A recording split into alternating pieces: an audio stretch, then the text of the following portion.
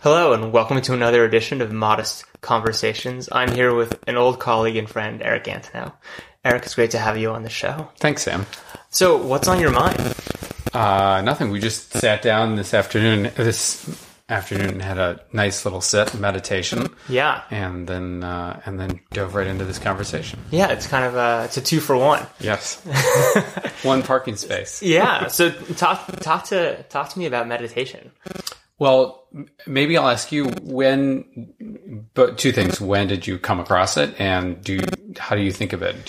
How do you use it? So I was aware of meditation for a long time, and it definitely fit into a hippie thing as my friends do for a long time. I started using Headspace a long time ago, and kind of went through an initial thing where I used it and then dropped it, and then kind of used it and engaged enough to pay for it and kind of move on. I think it was probably when I left Facebook, so about 2 years ago. I love the idea of meditation. Mm-hmm. I am not consistent about it, but I do really like it. When you say the idea of it, what's the part that seems either useful to you or intriguing to you? Or? I think of meditation as the opposite of Instagram, right? So the way I think about it, I think about what's on my phone. Again, because for me, I do like having the cue of a guided meditation and the phone. I think it lowers the barrier a lot. But I feel like there's Instagram and Headspace next to each other if I have a break or I'm going to take a break. Uh-huh. And one feels like candy to me, which is way more instantly gratifying, easy to get into, scroll through, enjoy looking at images. And the other, I find meditation harder to get into, but I'm sure it is much better for me. Yeah, that's interesting. One's easy fun, one is hard fun. Yeah. Yeah. No, and you do it with some frequency? You do it a couple times a week? Or? I try to. I think I go through periods. I figured out that if I can't sleep, it's incredible for me. No matter where my head is, it'll just focus me and I can fall asleep immediately. And I do try to do it a few times a week, but there'll be weeks I'll do it a ton and then weeks I'll skip. Yeah. What about you? How did you get into it?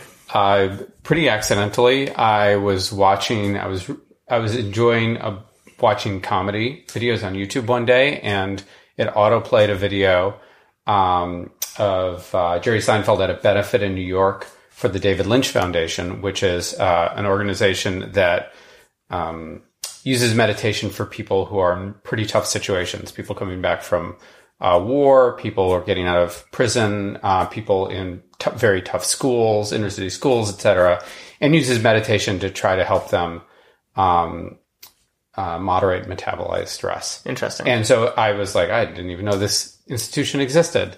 And then Jerry Seinfeld got up and did about a 10-minute description of how meditation fit into his life. And he's been doing it he gets up there and explains, I've been doing it for 40 some odd years. Yeah.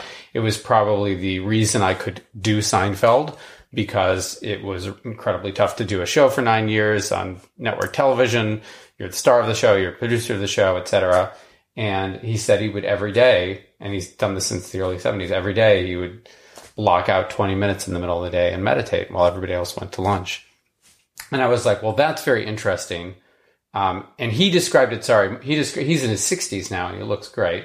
He described it as a form of rest. Yeah. Just a way to rest and get energy. Yeah. And I like that. That stuck with me. I was like, oh, well, that person obviously has a great deal of energy. Yeah. And it has not blunted his edge in terms of creativity by any means. Yeah. And so that package was really compelling to me. And so that evening, it was 10:30, 11 at night, I was I went and looked up some meditation training and went to it.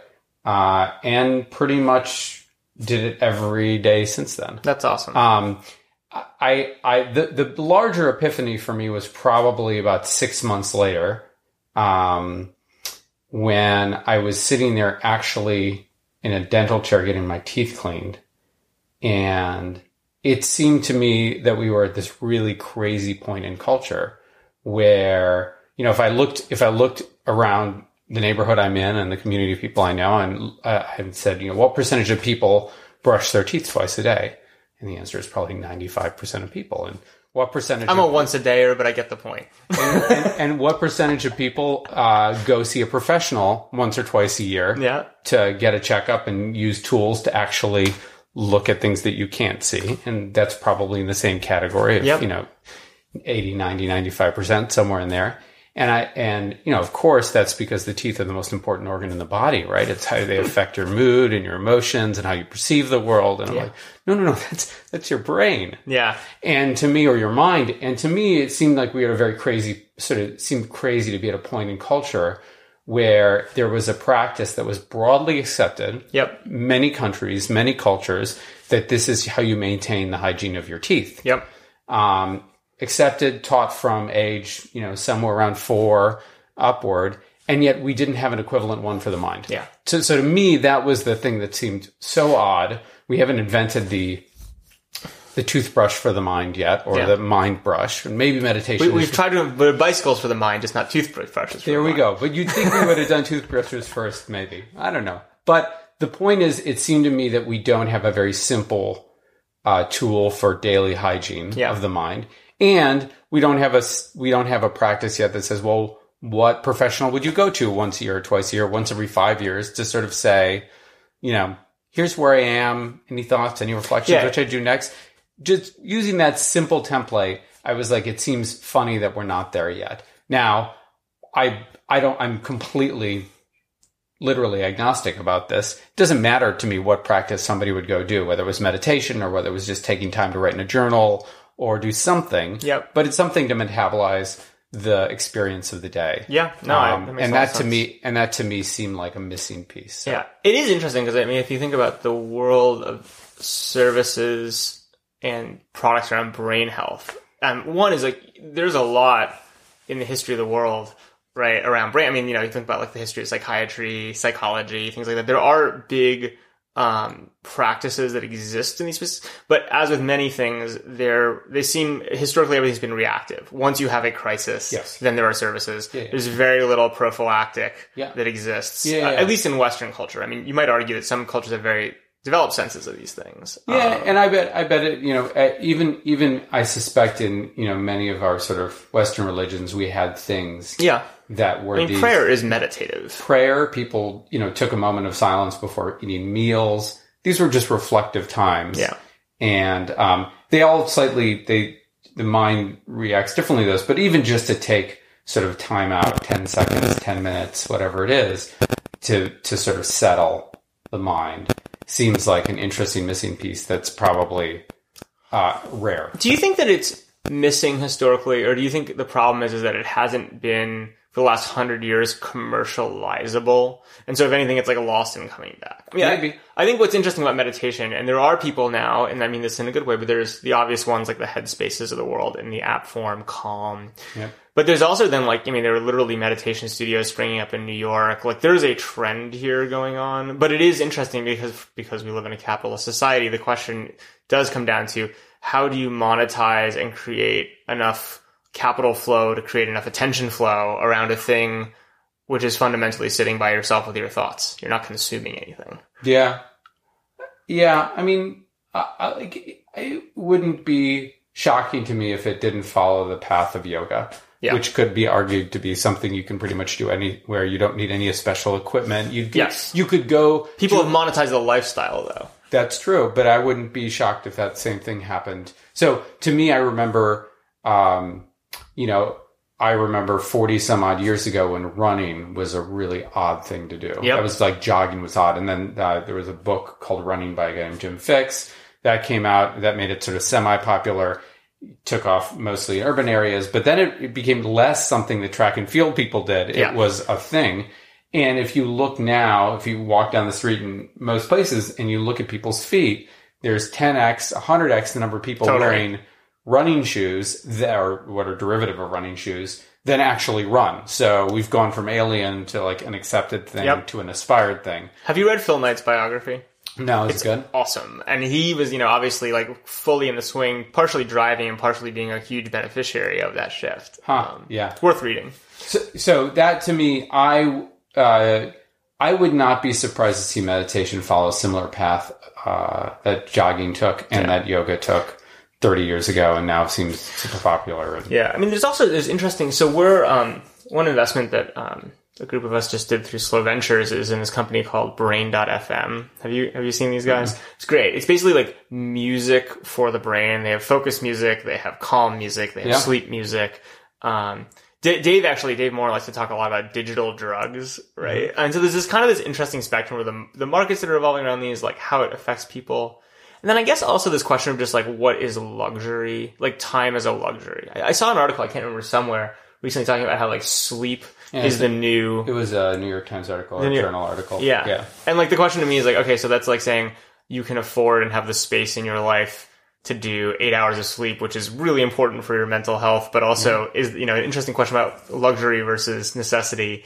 Meditation is going to be an interesting, like it's, it's not a sleep, but it's a similar type of like the value of rest. Yeah. Is an interesting question. Who gets it? How does it work? Yeah, I mean, I've seen one of the, I've actually seen there will be versions, right? And I suspect there will be high-end versions, luxury versions of these things, like the studios in New York, the Inscape and like Mindful. And also like these like long silent meditations people now do that are super in vogue, where it's like, you have people who take a week long, or I know someone did recently, a friend who you wouldn't expect to did a month-long meditation. You're like, that is a luxury consumption. Yeah. I think the nice thing about it, I think the things that are very interesting to me is I do think there is the possibility of the least expensive version being the most as ubiquitous as the toothbrush, totally, right? Which is, as inexpensive a medical device as you can buy. And I think just and again, my experience with meditation is very much on the sort of daily hygiene level. Yep. And why it's so interesting to me is just it's a tool for rest. And, it gives me the equivalent of getting a nap every day. Totally. Without being able to like not having to find a bed and not having to like, actually fall asleep. Yeah. So I think in practical terms, the thing that's probably most interesting is the ease and speed that it can reach ubiquity. I totally agree with you that what also will be interesting to watch will be what I would describe as the luxury end of this, which sort of makes it incredibly, puts an enormous amount of desire around being able to take time off and being able to get into space to do things. But, I think this will probably happen very fast. Like I would. Well, it's highly transmittable because it's so accessible. Right? If you think about like how will it interface with social media? I mean, you do a thing which is super cool, which we just did, right? Where you do, 10 minutes usually, right? With a different person on Facebook Live meditating. Yes. I mean, it does seem like it's built for viral growth because it's just like anyone can pick it up and do it anywhere. And, that means it can theoretically have a very high viral coefficient. I think that, yes, I didn't think about it that way, but, I think that that's right. Yeah. I think that that's right. I think the part that I was particularly interested in is the meditation right now, even for most people that do it is a private activity. Yeah. It's not a public activity. That seems to me arbitrary and silly. It's like saying that, there are some cultures where breastfeeding is public and in some cultures is private, and that's culturally arbitrary. Yeah. And I think meditation, there's no reason it shouldn't be public. And if it's public, then two things happen. One is people feel comfortable doing it everywhere. Yep. And the minute people feel comfortable doing it everywhere, and other people can see it. So the viral coefficient changes the minute people feel comfortable doing it publicly. It's like, and you also are dropping the cost of it, because the reality is that there's a much higher cost associated with finding and maintaining private spaces in the world than just closing your eyes. That's entirely right. I mean, I am like, that is entirely right. That is for me, that was the largest cost in meditation was I would have some time in between, two meetings or an appointment or going downtown, and I have 15 minutes. I'm like, where am I going to sit and close my eyes and it won't, be disruptive to somebody else? Or people won't tap me on the shoulder like, are you okay? Or whatever, which really happened. It works in an open office plan. It works in an open office plan. I've done it in the car a number of times, and then people drive by and like, are you leaving? And I'm like, man, I'm just trying to close my eyes. Yeah, that's awesome. Well, Eric, thanks for joining me on Modest Conversations. That was great. Good luck with the meditation. Thank you. Take care.